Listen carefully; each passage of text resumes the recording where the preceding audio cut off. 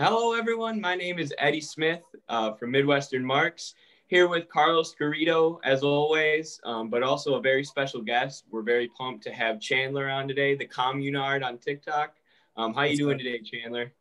I'm doing good. I'm excited to be on here. I've been looking forward to this, and gonna be a great conversation. For sure. You've been probably my favorite person on TikTok since I joined the app. Always spreading the love through the comments, and I can tell. Though we've had limited face-to-face interaction, we think very similarly about socialism. So I'm very happy to have you on to have a little bit of a more long-form discussion here. Yeah, no, absolutely. I feel the same about you. You were one of the first accounts that I came across on TikTok that had to do with socialism. Before I had just seen random videos pop up on my feed, and then I saw some of your videos and I started getting more into it, and I decided to start making my own. And here we are. So yeah. For sure. So we wanted to talk a little bit about Huey P. Newton and also his book Revolutionary Suicide. Huey P. I'll let you guys mostly talk about him because you know more than me. But you said he was one of the figures who inspired you to get into maybe not leftism but Marxism specifically. So if you just want to talk about that, I think that'd be great. Yeah. So at the time, I hadn't read much. I hadn't read much theory or really read much at all. I'd consider myself to be a communist, but I fell more along the lines of anarchism. And one of my friends recommended that I read Revolutionary Suicide. For those of you who don't know, it's Huey P. Newton's autobiography, who, along with Bobby Seale, founded the Black Panther Party. And it's just about his life. And it's really interesting because he goes into not just his life story, but he ties it all in with theory and how his life story led him to, approaching the world with the framework of analysis that he used. So reading it was really interesting because it introduced me to a lot of concepts within Marxism that I hadn't really paid much attention to before.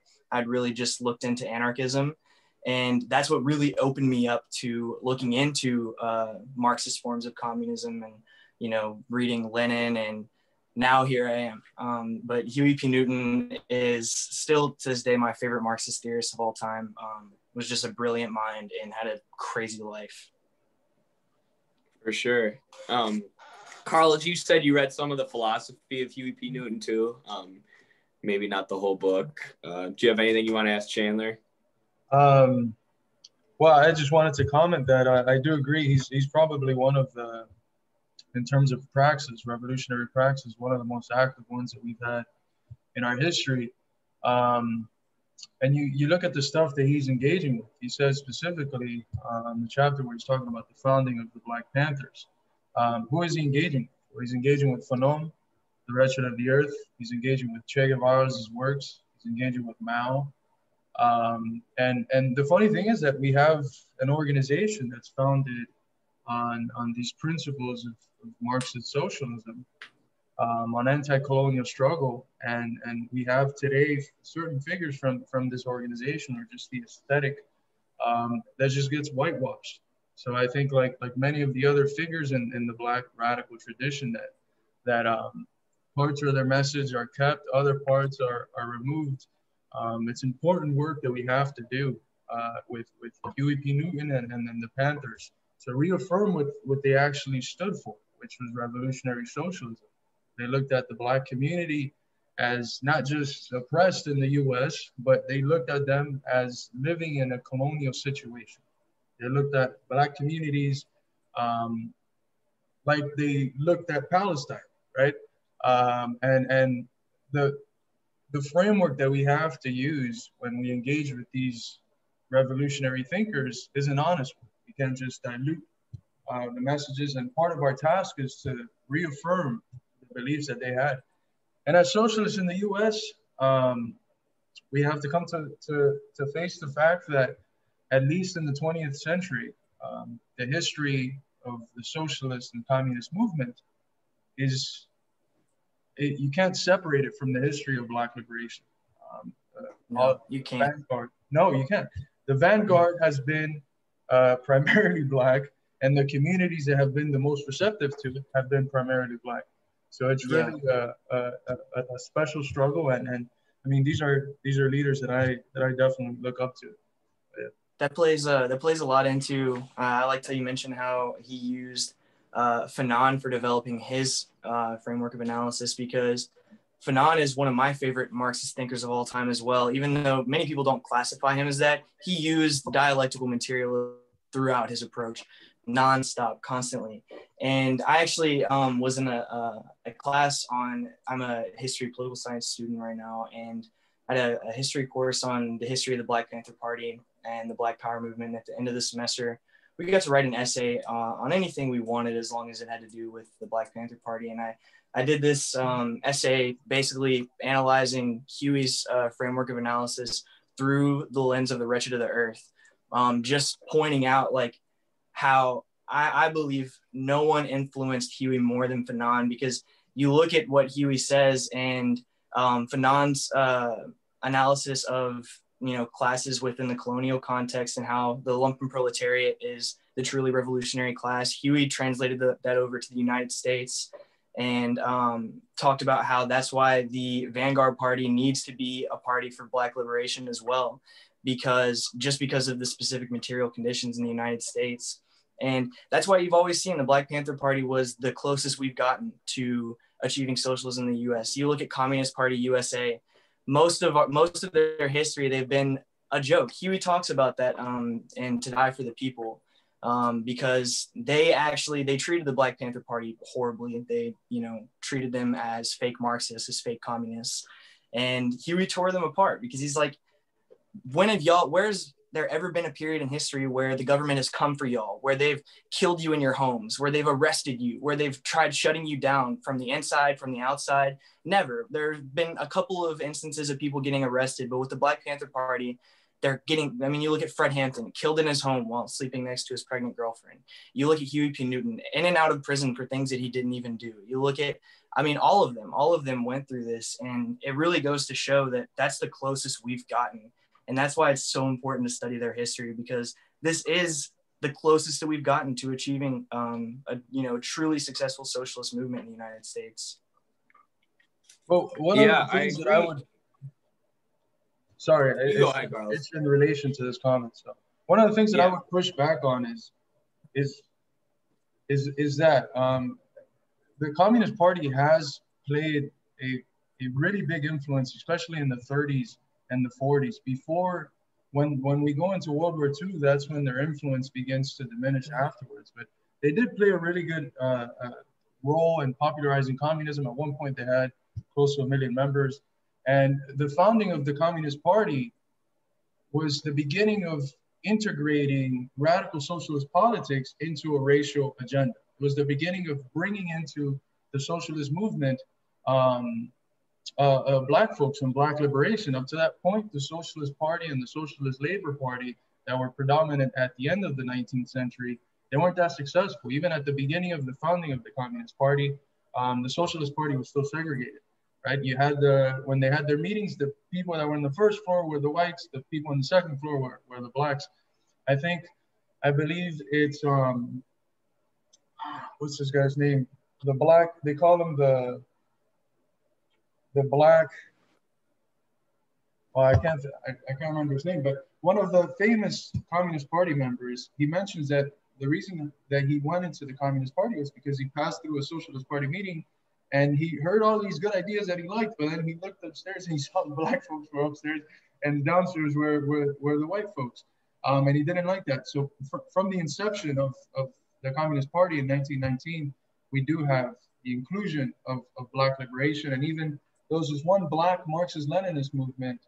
I think it's the International Brotherhood. So I don't remember the name. I have it in one of my last articles, but they fell into the Communist Party. So the thing is that there was big splits going on in geopolitics at the time.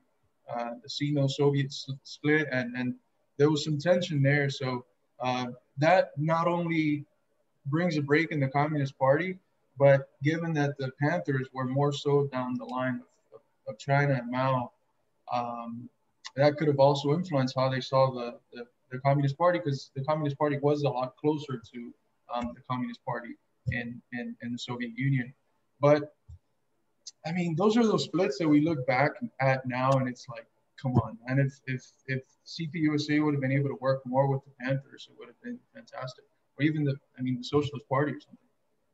Yeah, but they treated them as outsiders. They treated them as, as if they weren't true communists, which is just a ridiculous assertion to make, because the amount of things that they were accomplishing, it was just insane. All across the United States, you see Black Panther Party chapters popping up, and they're all accomplishing their own things in their own ways in each city, which is just crazy, because they were very connected, but then it also was a little more decentralized, which is, a lot different than, the typical Marxist communist experiment.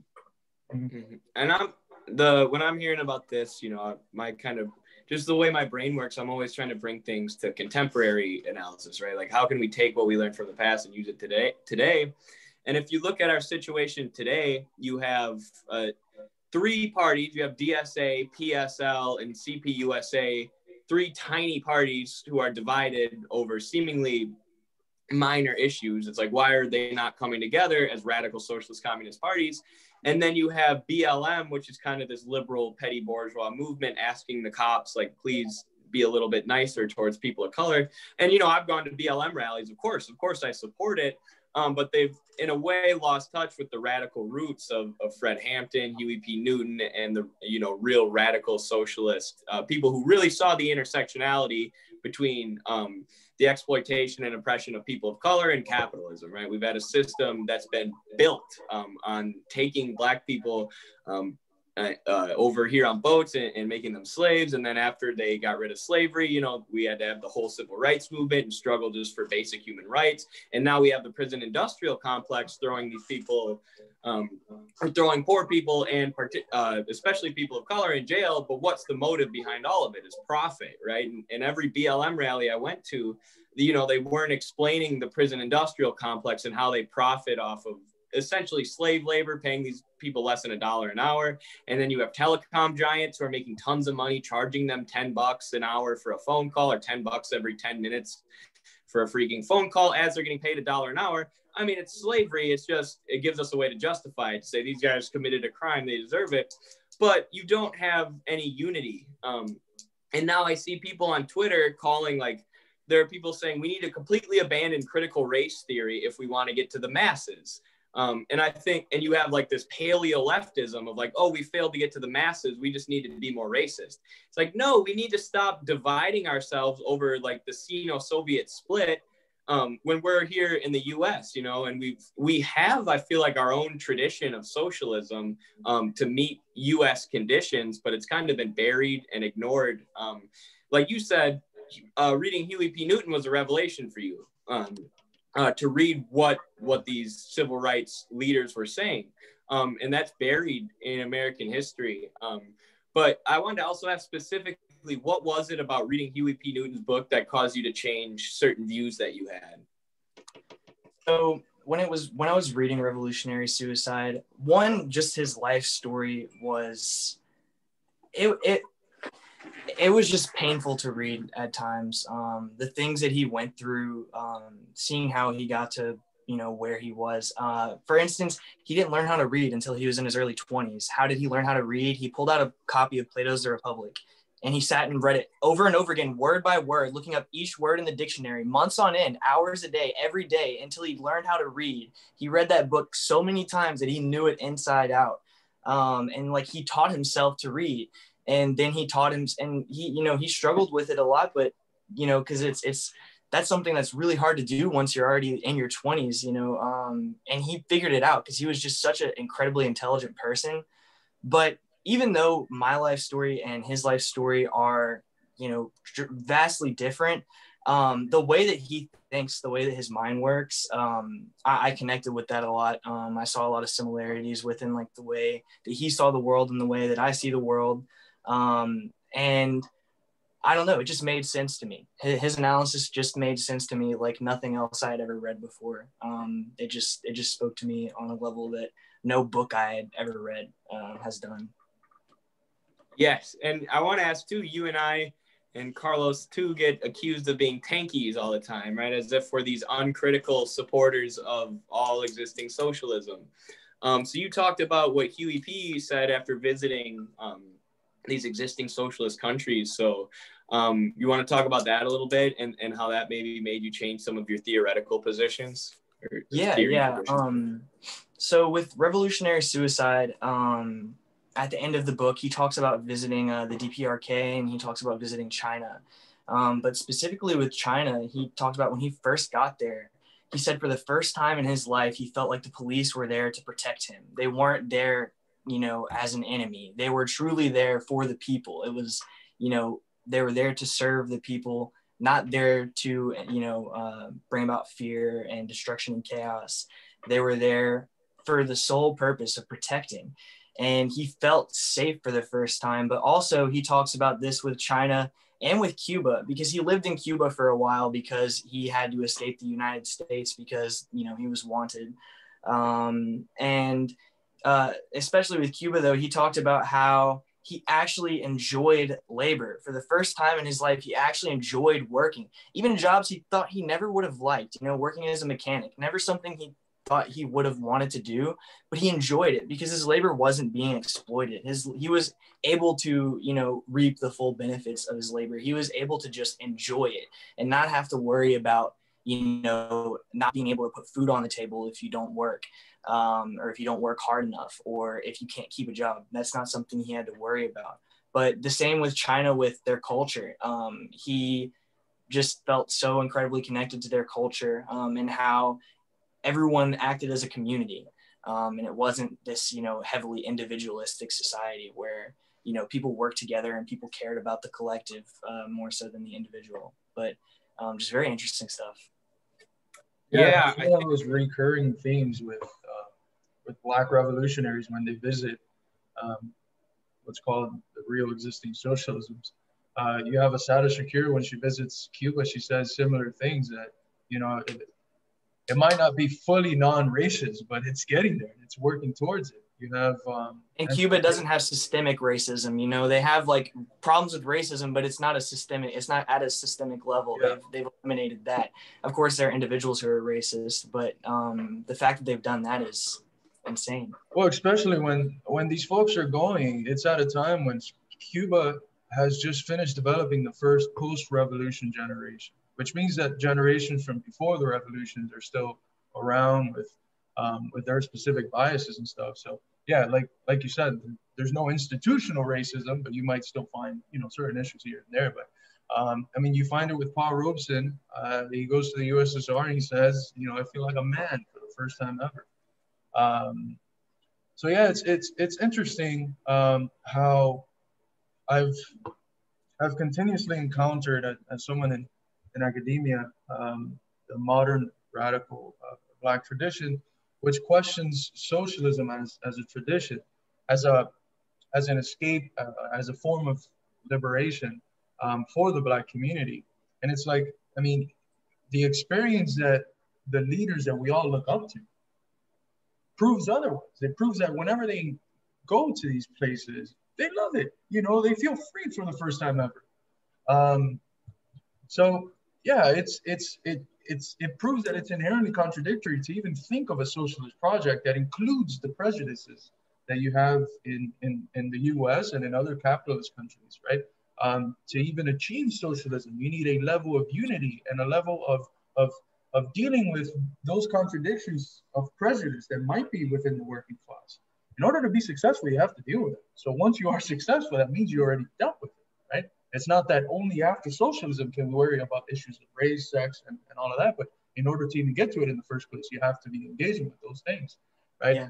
Yeah. There's an interesting, there's this one theorist, Domenico Losordo, who has this, what he calls a pluralist reading of the famous dictum from the manifesto: the history of all hierarchical existing societies is the history of class struggles. And that struggles, that pluralistic way of interpreting it, includes, not just specifically economic class struggle, but sex and race and all these other forms of struggle within it. So it means that if we're striving for a classless society, already within that structure is the elimination of things like racism and sexism and stuff. But yeah, I think one of the Adolph Reed Jr., he has this one text. It's a collection of essays, class notes. And one of the things he starts with, I think it's a very important point, which is that there hasn't been a Black radical movement in like 50 years. And he's writing this in the early 2000s, I believe, since the Panthers, right? What we've had with Black movements they've been movements, not organizations. You can't do Yeah, anything. I think that's a big problem with the Black Lives Matter protests when comparing, which the Black Panther Party and the Black Lives Matter movement as a whole are two very different things. But I think the reason why the Black Panther Party was able to do what they were able to do is because there was leadership. Their role was to educate. That was a huge part of what they were doing. They would have the children's breakfast programs, and they would make the kids read. They would make them read, Mao and Che Guevara. They would open up health clinics, and whenever they would have people volunteers, doctors, they would make the doctors sit down and read, these Marxist theorists. They were centered around education and organizing, and of course arming, workers so that they can unite and actually fight back against, not just capitalism, but the imperial core itself. There were people in the community, because of all of that, there were people the community could look up to.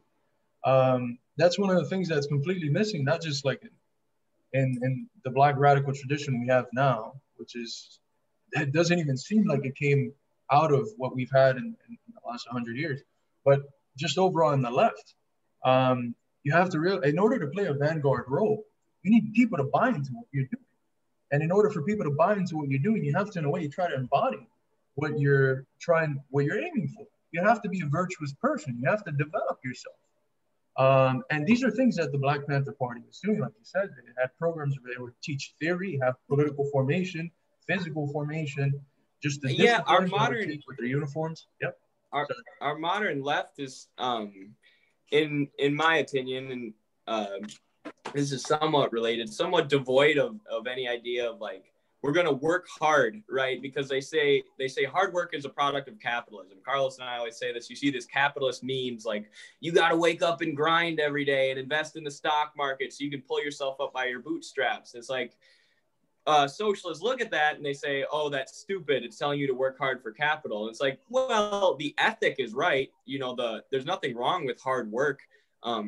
It's capitalism distorting it to telling you have to work hard for money. And if you look at our history, if you look at Che, and if you look at the Black Panthers, as Carlos was saying, they wanted to be these virtuous people who exemplified, the kind of new man, as Che said, that they wanted to create. And they did have, like you said, they had structure, organization, and leadership, these things that kind of anarchists and decentralists seem to be against. And don't even get me started on the post-leftists. All they seem to want to do is look at every little tiny aspect of capitalism and how it affects our culture and complain about it. It's like, okay, well, we can complain about it all day. We can analyze all the horrible things that capitalism does, but what are we going to do about it? And what the Black Panther said was exactly what you said. We're going to educate people, and then we're going to meet their material needs. So we're going to educate them on why they're in poverty.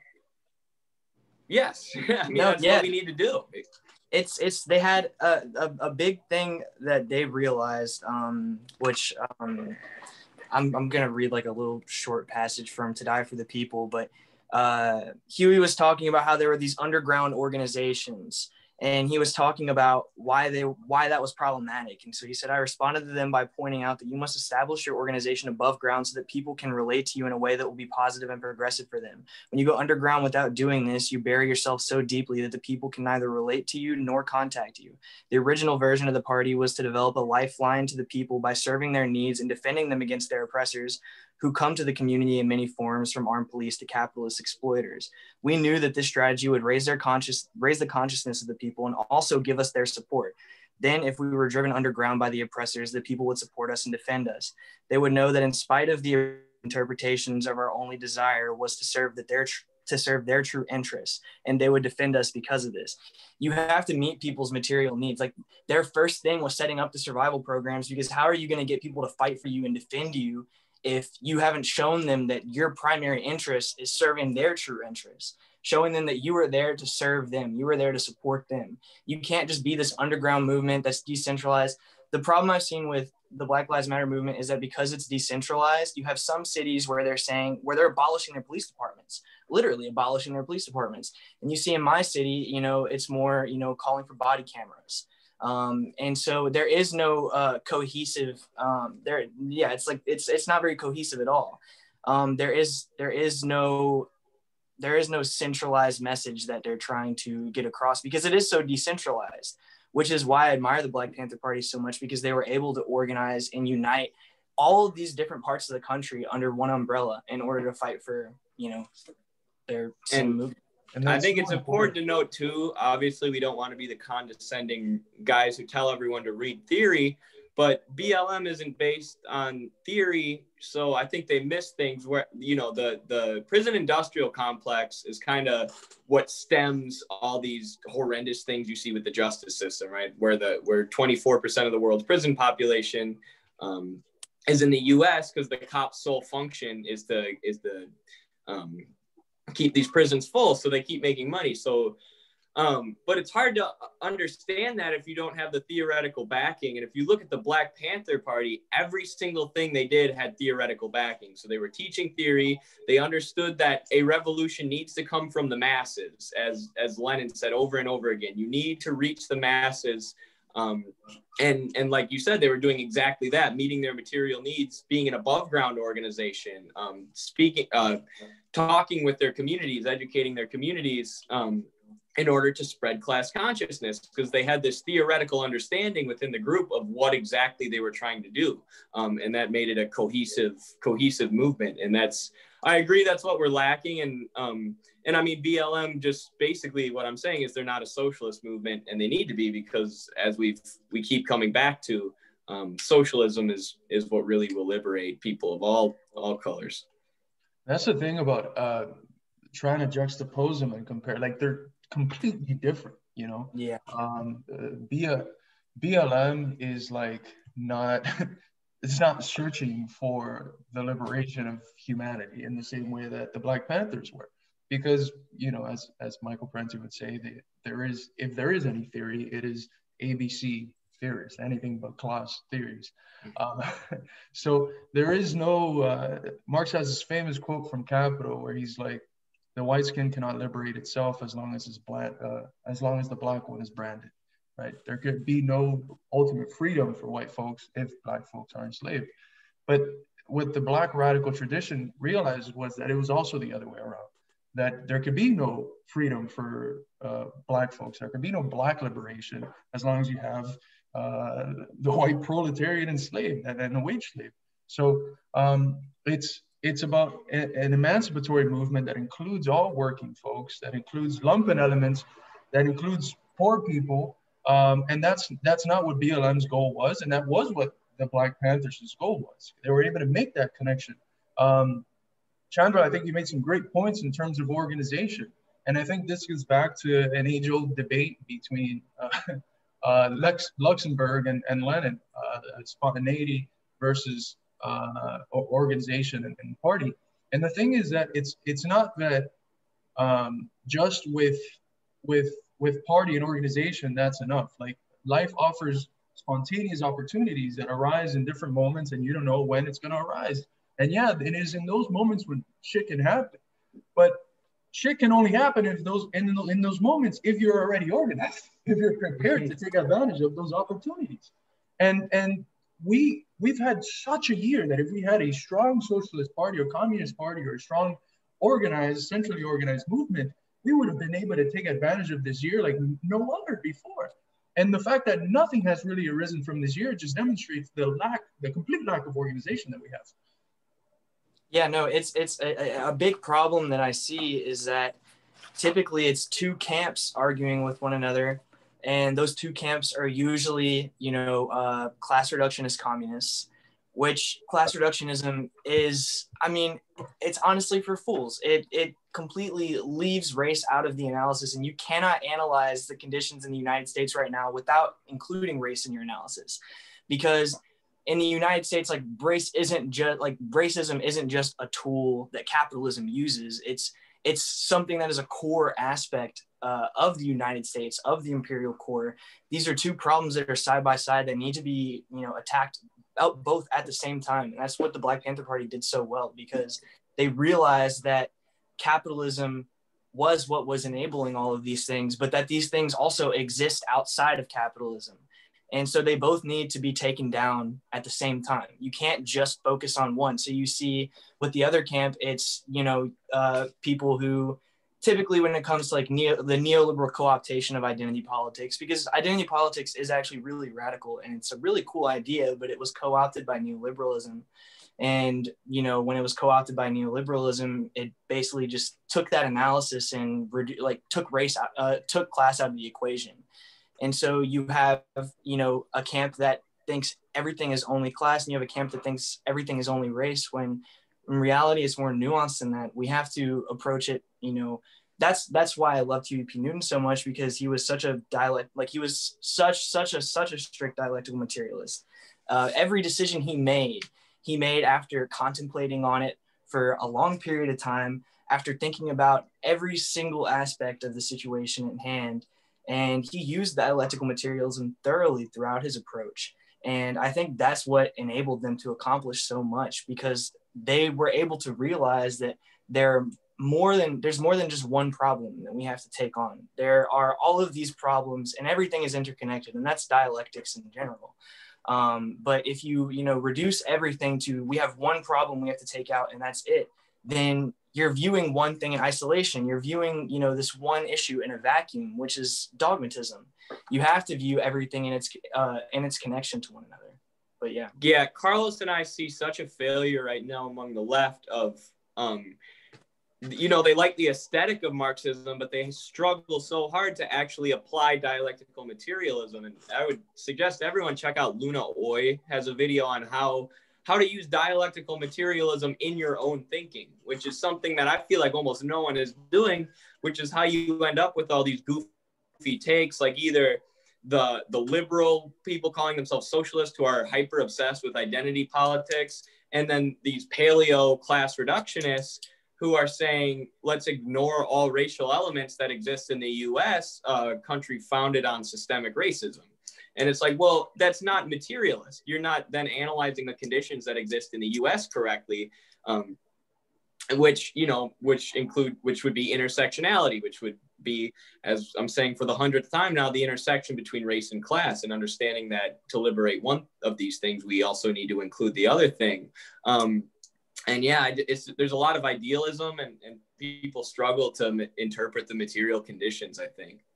Yeah, this is also an amazing book if you want to get more into dialectical materialism. It's called The Principal Contradiction, and it talks about dialectical materialism a lot and how to analyze and identify the principal contradiction in the world.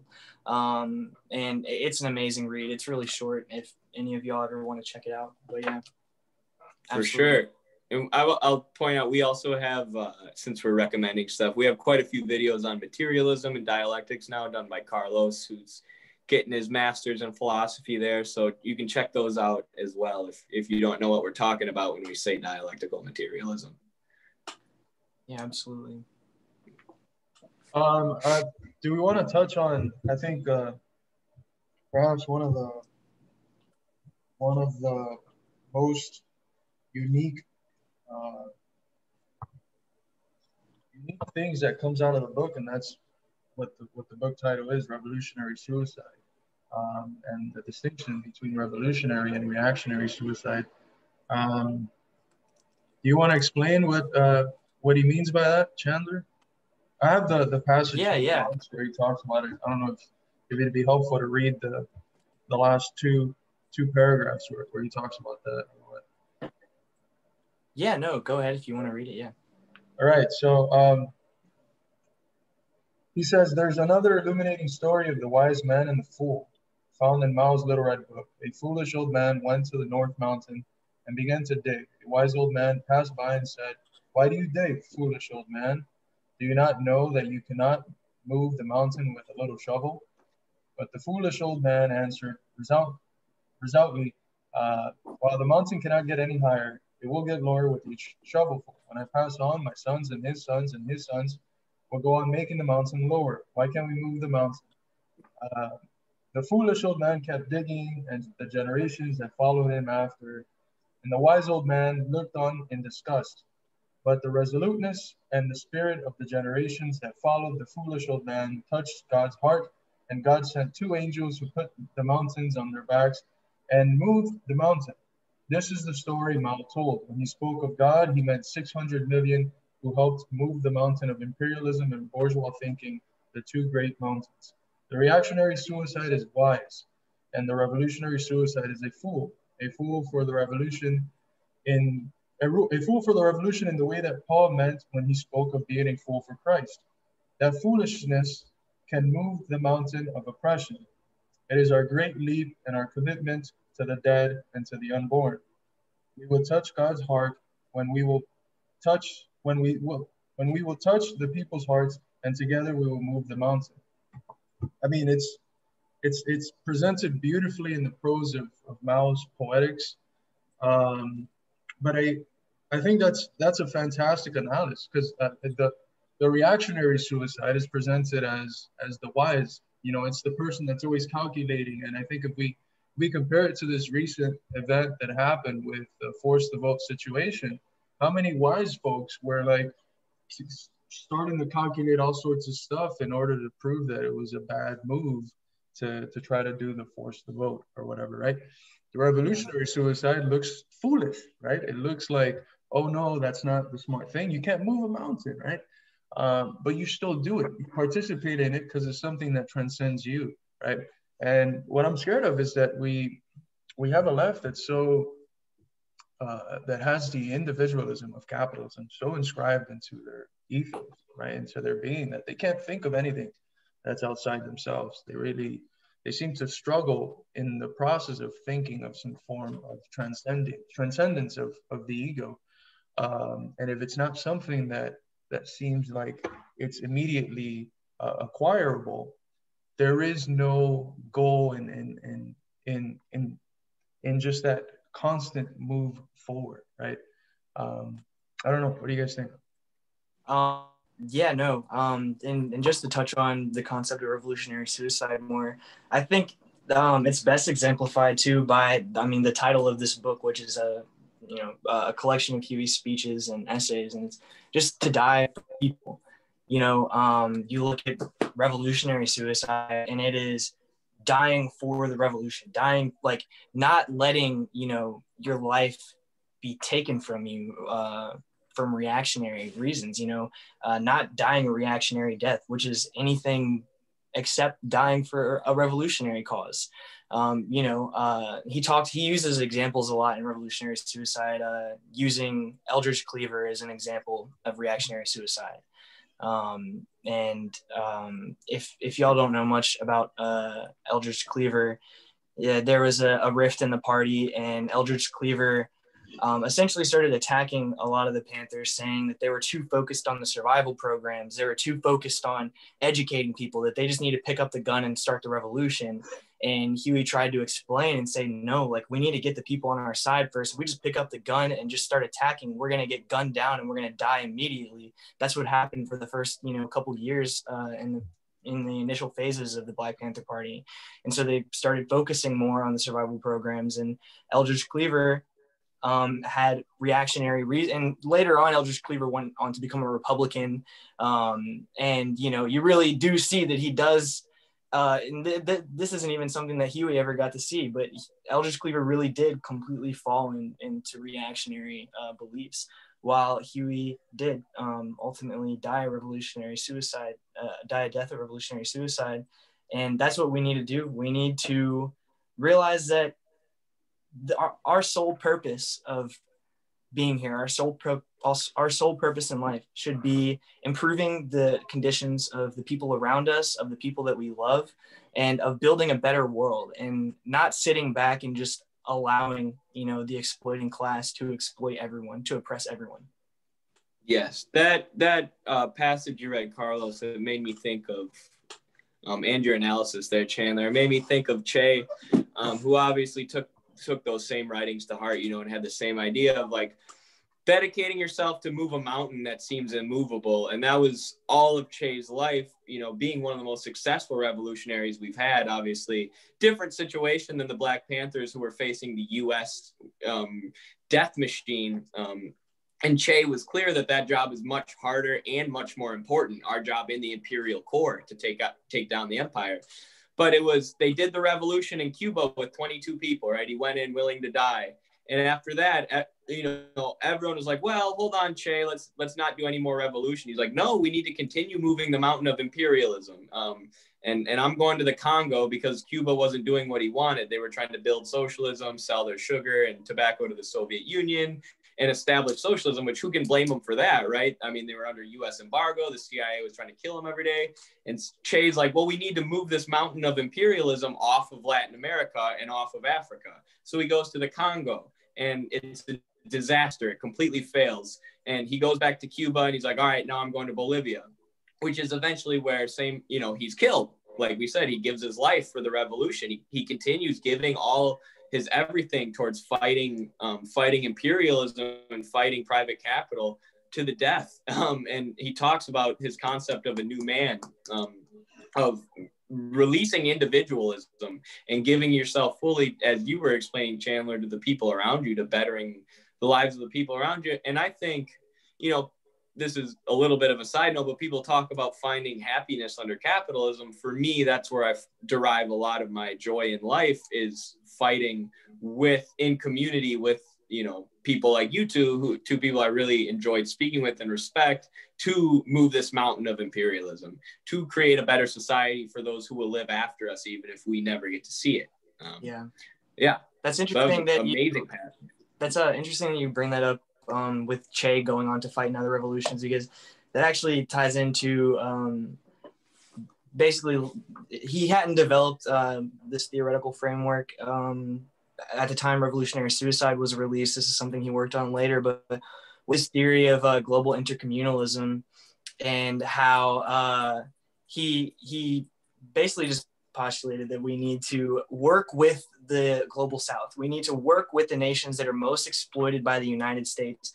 And if we can work with them to allow their revolutionary movements to reach a point to where they're successful, we can cut the United States off from their resources. And only then can the final blow be dealt to the imperial core from the inner workings of it, you know, from the inside, from a party at the time like the Black Panther Party. But today that can be any movement that takes off. And that's why it's so important that we be international. But how Huey framed it was that the U.S. is no longer a nation, and no nation exists because no one is sovereign under the U.S. empire.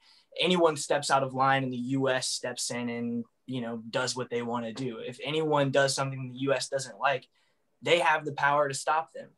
And how we really aren't a community of nations anymore. We are just interconnected communities.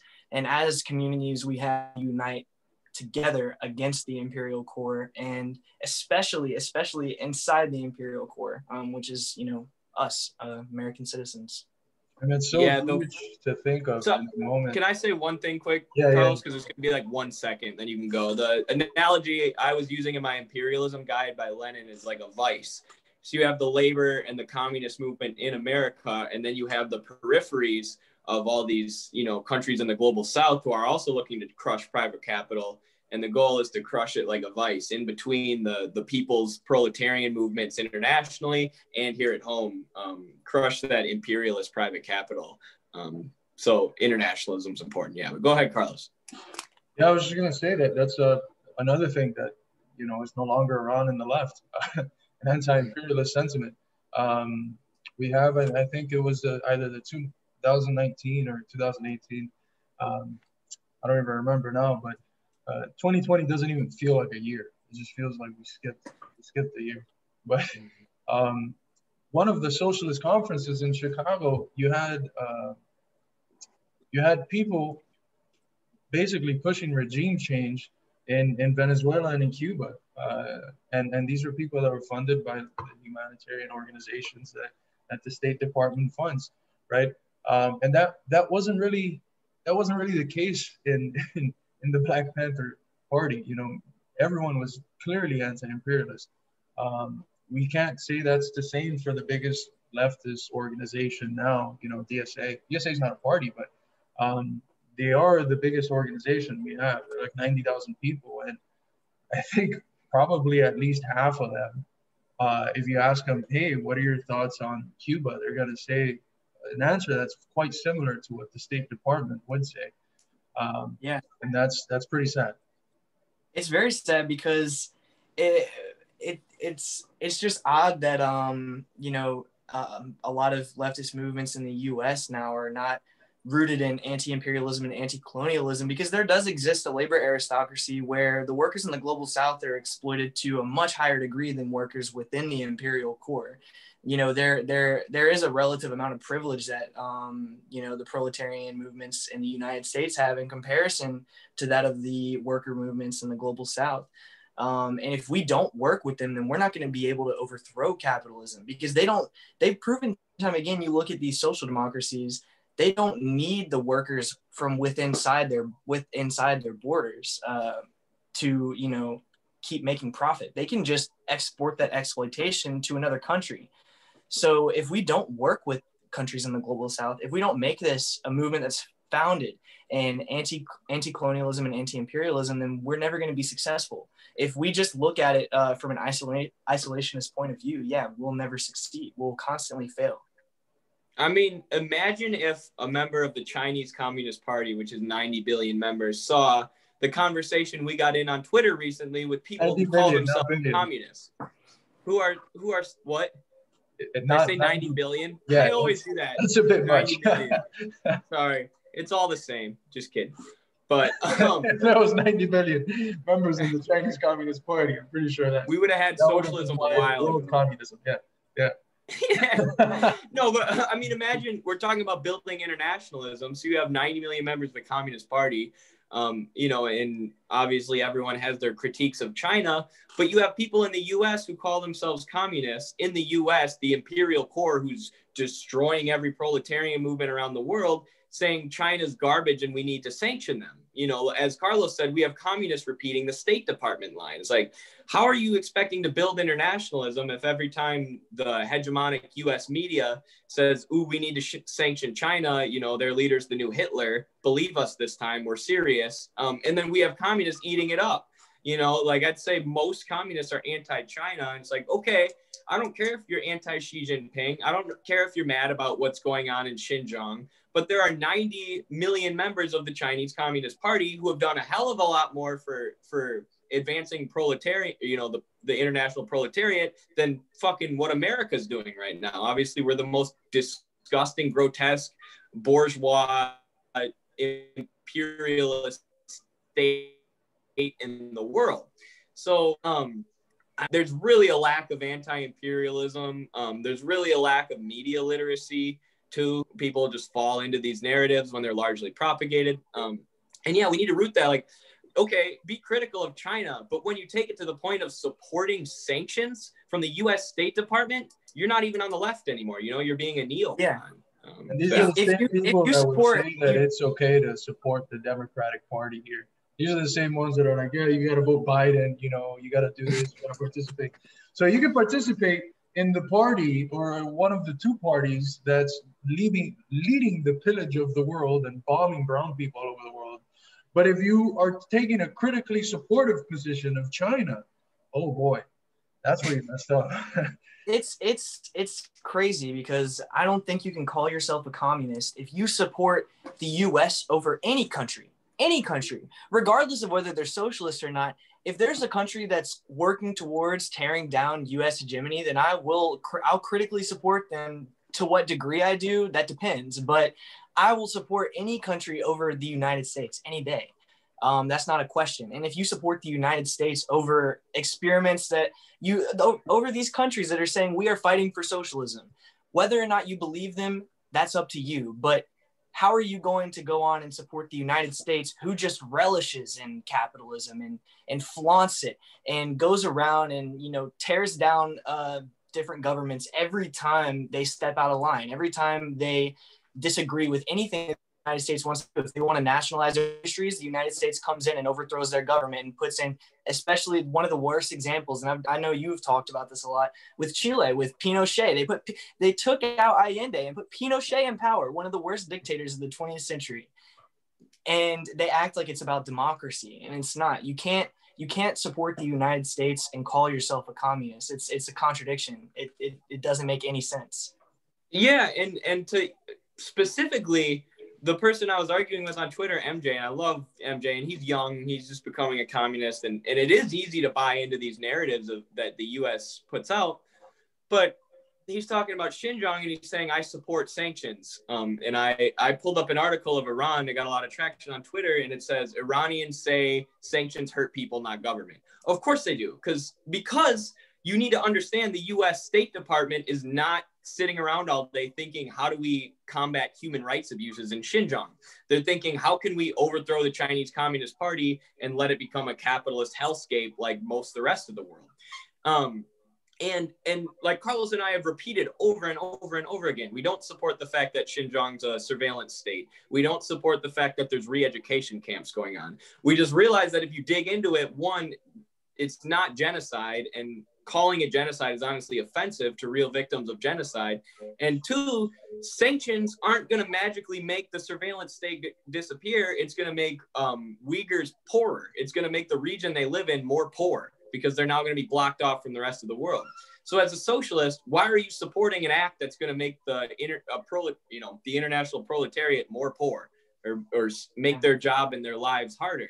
And it's just, I think it's a little bit of naivety, and it's difficult because of how hegemonic our media is and how bad our education system is. But I just want to encourage you, if you're watching this, just think about these things really hard before you share your opinion on other countries, and recognize how bad our media is. Like for me, it was doing my Venezuela paper. I was like, wow, like we have no idea what's going on over there. Our media is straight up falsifying information, just pure lies, or they'll take the smallest little thing and blow it up like it's the biggest deal and ignore all the major factors that are actually influencing things in the country. So just recognize how bad our media is, I guess, and recognize the U.S. State Department is a tool of private capital. They do nothing because they care about human rights. No, and it's honestly ridiculous to assert that the U.S. cares anything about human rights in China right now, because there have been U.S. government officials who have come out openly admitting that the U.S. has been, like, they've been responsible for a lot of the things. They've been funding a lot of the things that are going on in China right now to create divisions. So why would they want to come in and do anything to protect people's human rights when they're the ones behind a lot of the things that are going on right now? A lot of these issues that we talk about, the U.S. is puppeteering a lot of this.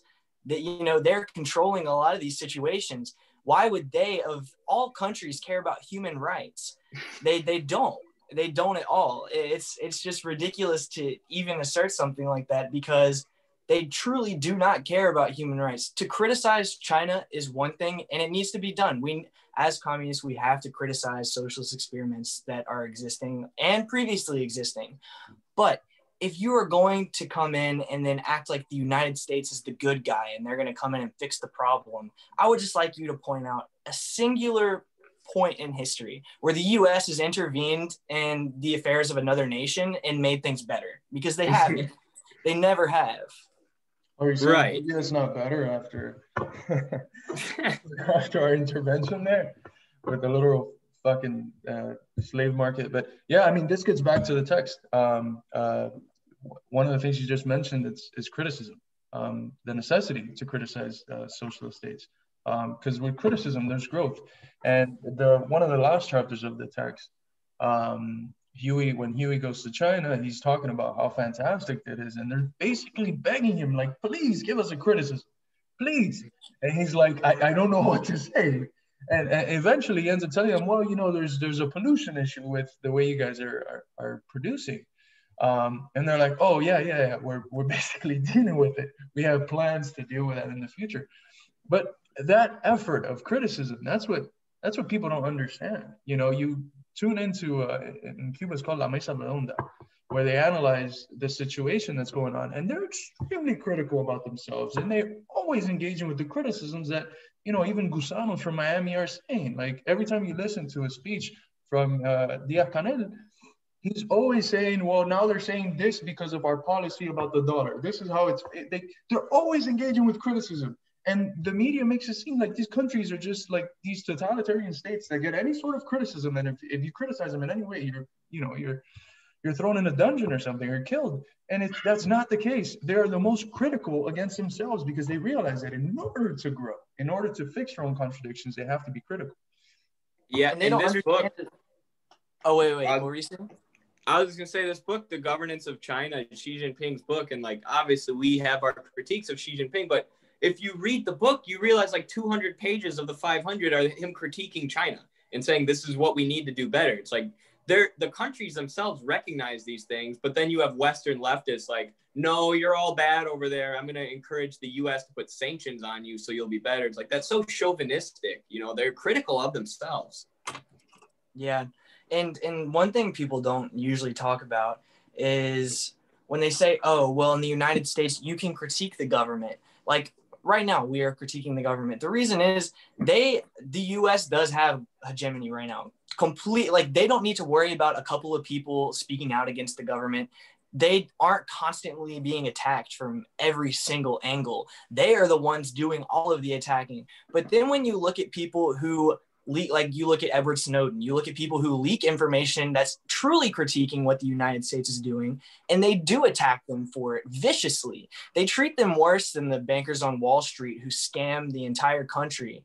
No, yeah, they don't do anything to them. But then you look at people like Edward Snowden, and look what's going on with him right now. He can't even come back to this country. He can't, because all he did was leak information that was just proving that the U.S. was doing highly illegal things, and it's just ridiculous. And what information did Edward Snowden leak? He leaked that the NSA can go on your phone and start and do anything it wants without you even noticing that they're doing it. They could be taking a video. They could be harvesting all your data. And what is everyone in the US freaking out about China? Oh, China spies on their people. Oh, they're authoritarian. What the hell do you call the NSA? And then when someone reveals what the NSA is doing, the US persecutes them and tries to put them in jail for life. Or like Assange, he's literally losing his mind because they've done so much psychological warfare. He's been holed up in solitary confinement.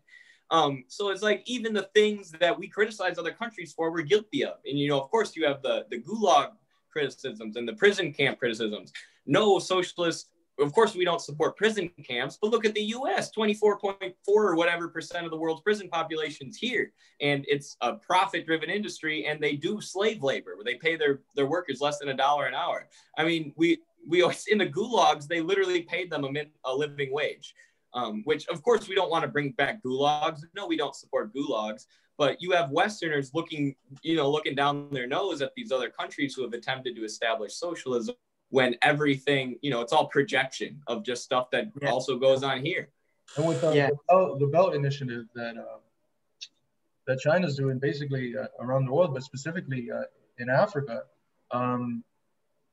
they look at that, and like you just said, I think you mentioned it perfectly. It's a projection of what we do. And the criticisms that the U.S. gives to China and with the sort of trade that China's doing in Africa is basically what the U.S. through the IMF and the World Bank has been doing the last 70 years. So it's so hypocritical. But like you said, Chandler, they have such a hegemony that they allow this sort of discourse, and they even benefit from this sort of discourse, because then they can be like, look, no, we let people criticize it. Because we have no power. As soon as we get the slightest bit of power, Eddie's gone. So they're so good at disappearing people. They do it all the time. That's when I'll turn to Adorno and I'll become an armchair Marxist when they start disappearing the people around.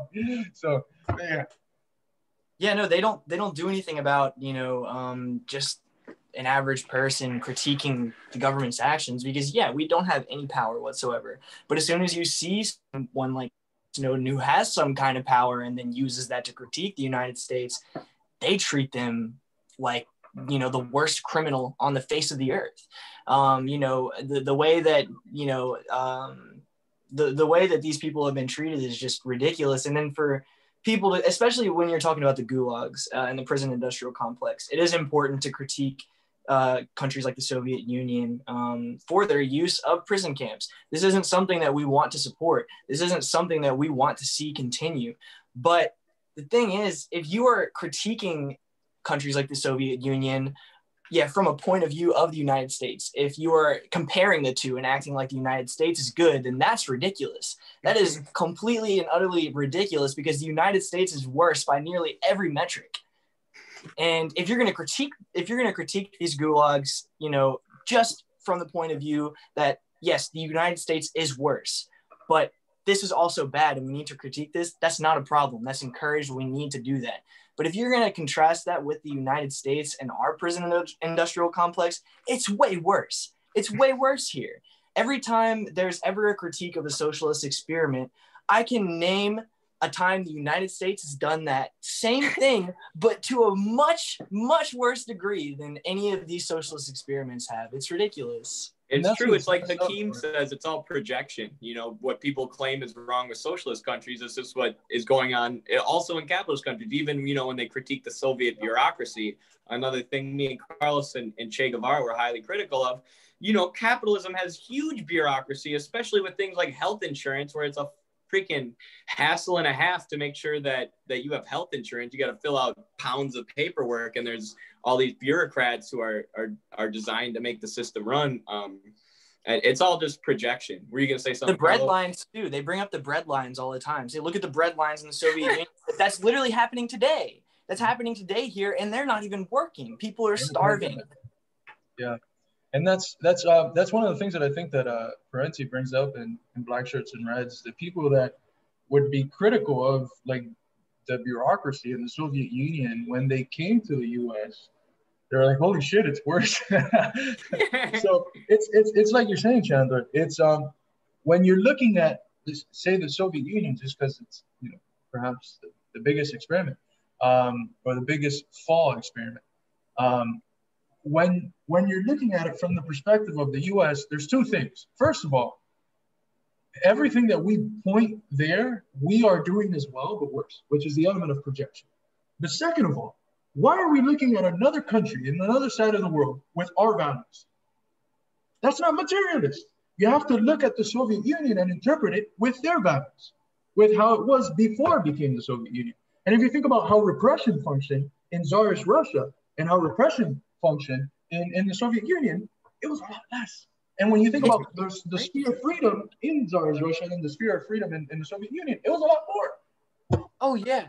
No, it's crazy, because you look at the Soviet Union, and within less than a century, they went from being a feudal society to being the first nation to send someone to space, to developing the first satellite. They developed the first mobile telephone. They developed all of these things, but then they also use the argument that socialism is no innovation. There's no innovation under socialism. But then there's all of these examples of innovation, some of the highest points of innovation that we have reached in the history of humanity, developed by socialist experiments. But no, socialism is no innovation. 80% of books, I think during the after World War II to the 70s, were published in the Soviet Union. 80% of books in the world.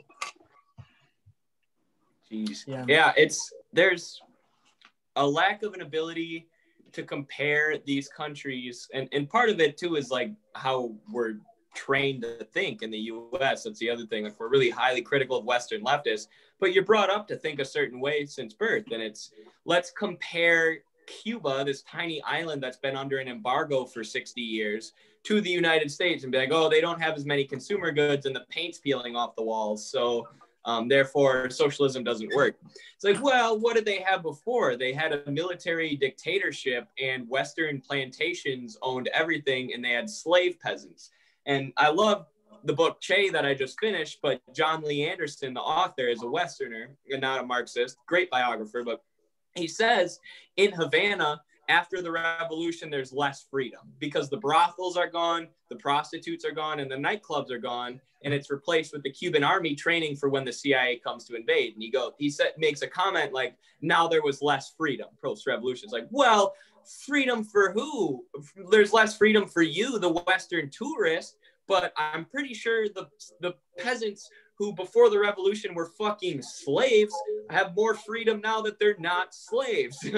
So there's an inability to compare these countries to what they had before. Same with Hugo Chavez in Venezuela, you know, teaching everyone to read, building all these free health clinics, you know, compared to what they had before, it's miles ahead. You know, the idea that socialism hasn't worked is laughable. Central planning and nationalization of industry has taught millions to read and you know, built hundreds of thousands of hospitals, trained hundreds of thousands of doctors.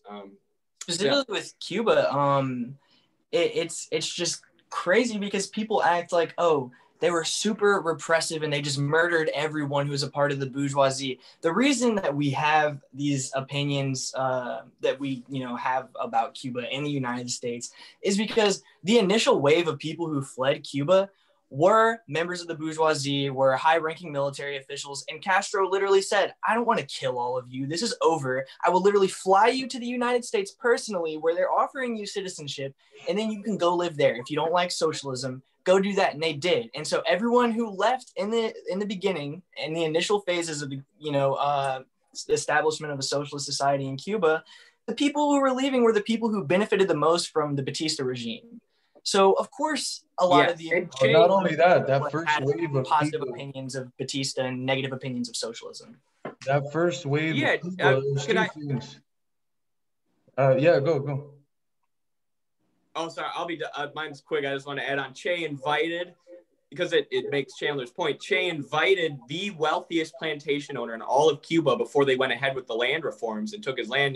Che said, we're not going to let you keep your land. We're not going to let you keep your money, but we'll give you a workman's wage and you can stay here in Cuba and you can be one of the socialist workers. You know, even the wealthiest plantation owner, they didn't just kill him. They said, hey, join socialism, become a good guy. And the guy said no, and he went to Miami. Yeah, well, that generation that went to Miami, this is something that very few people know, but they stole the gold reserves that Cuba had. So the whole basis of the monetary system of the country, which was gold, they stole it. So they did pretty well in the land of opportunities, right? If you come with a shitload of gold, you're probably going to do pretty good. Another thing is that the people that were killed, because there were people that were killed, but people don't know that there was literal terrorism going on. One of the first things the revolution would do was send squadrons of people. My grandpa was amongst one of them. But squadrons of people to the campesinos, to the country, to create hospitals, small little clinics, and little schools. And what the opposition would do, which was funded by the U.S. and specifically the CIA, they would basically intercept these groups of 17, 18, 19-year-olds and massacre them.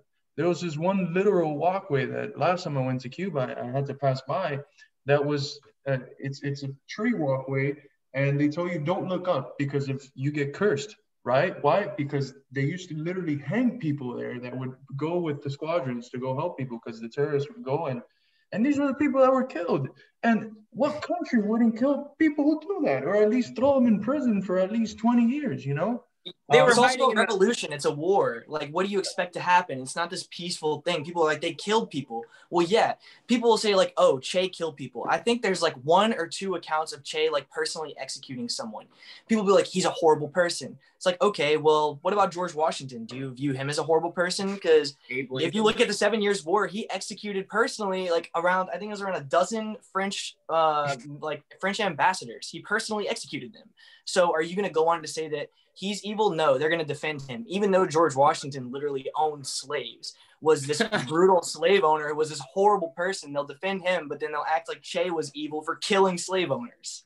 People have an inability to put the shoe on the other foot with, like you said, 1, they were overthrowing slave owners. And then Carlos said 2, there were terrorists running around in the Escambray, heavily funded in the Sierra Maestra, heavily funded by the CIA, massacring people. So the military, the Cuban military and volunteer soldiers went out there and fought them to make sure that Cuba could build hospitals in the rural areas where there were no hospitals before.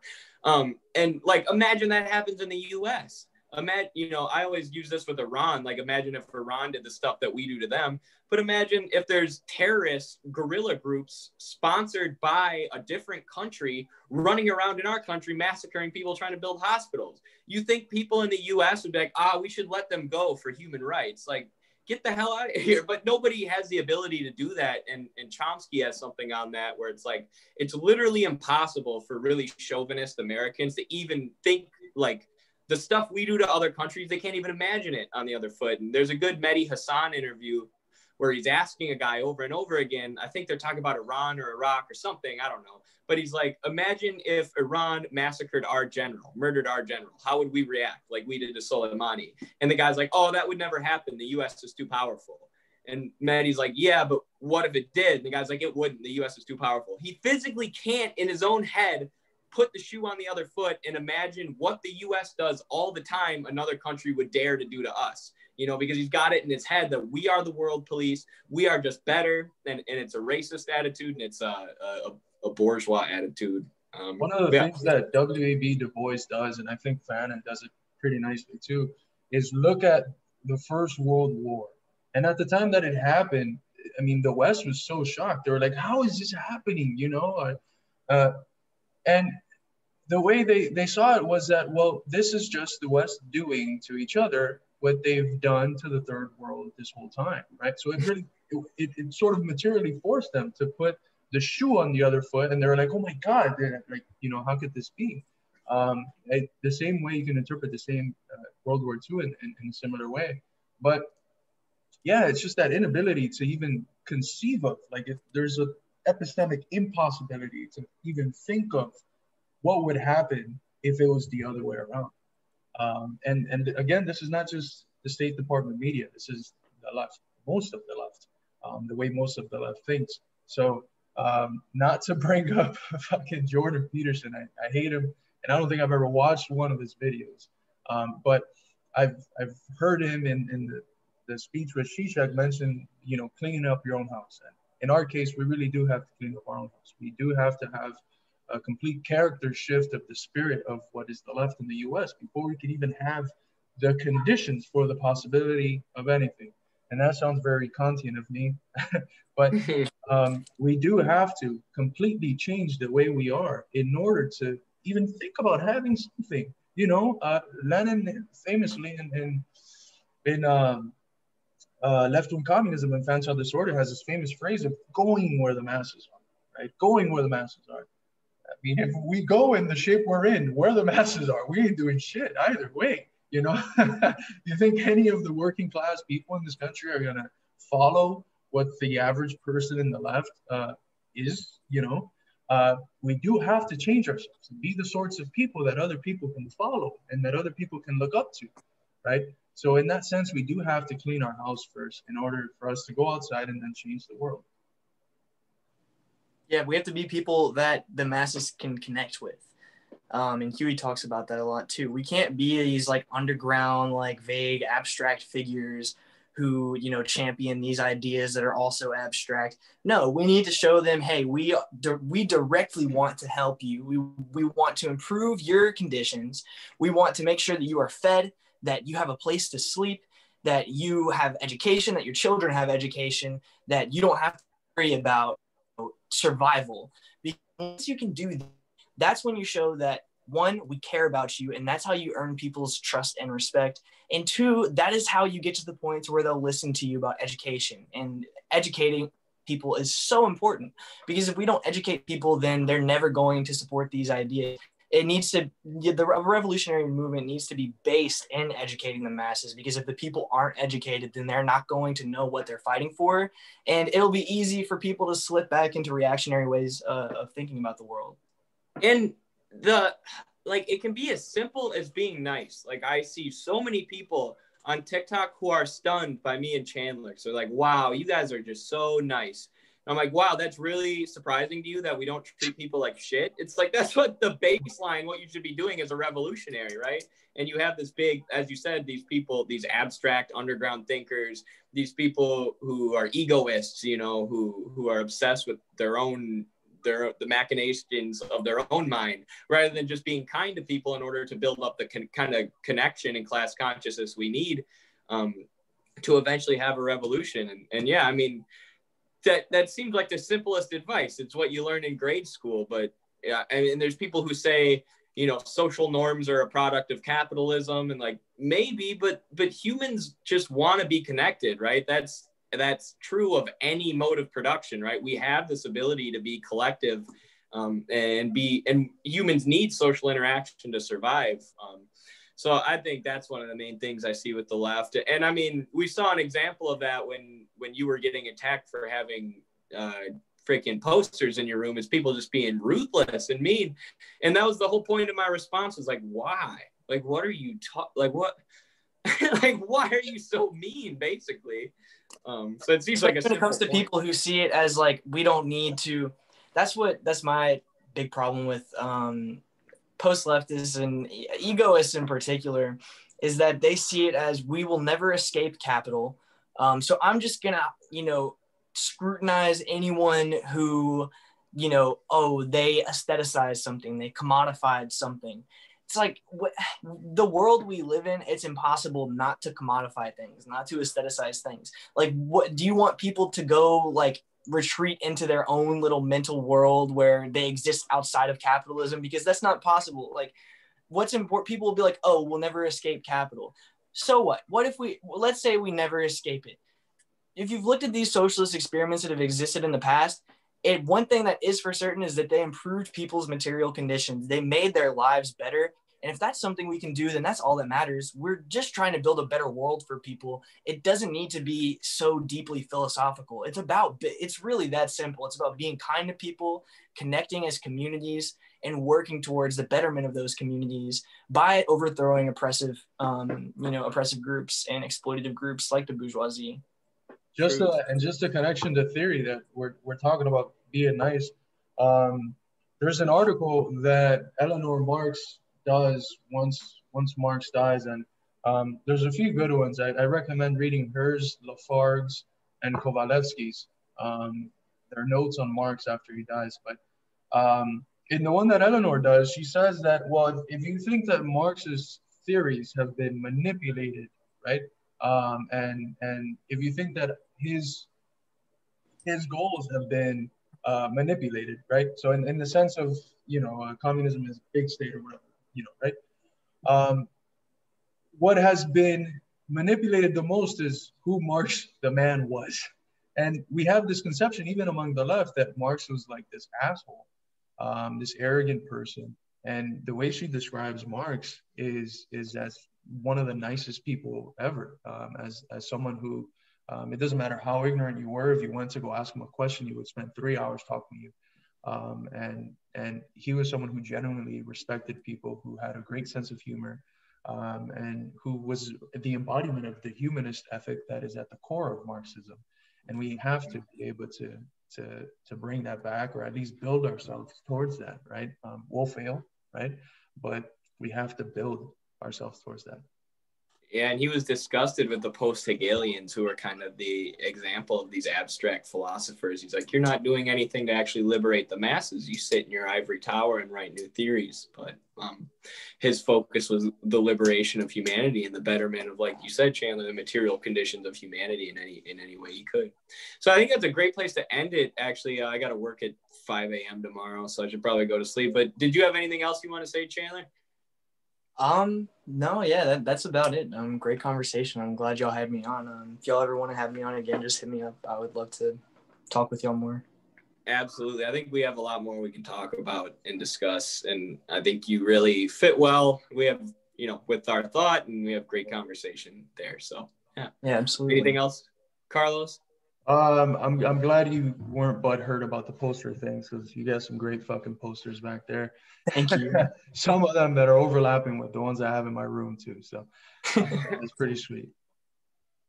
Well, thank you. Yeah, no, I love having these posters on my wall because, I don't know. This is like a big part of my life. This is what I do, and yeah, it's especially when it comes to like the figures I have up on my wall. I have like Fanon. I have Huey Newton, I have Ho Chi Minh, John Brown, James Connolly. Like, these are all people that inspire me. And so, having them up there serves as an inspiration. And also it's just like, this is what I love. This is what I enjoy. And I feel like it represents me pretty well. That's our "What Would Jesus Do" bracelets. What would Che do? That's how. Yeah. But yeah. For sure. All right. Thank you so much, Chandler. Thanks for coming on. Thanks for having me on. Yeah. See you, folks. For sure.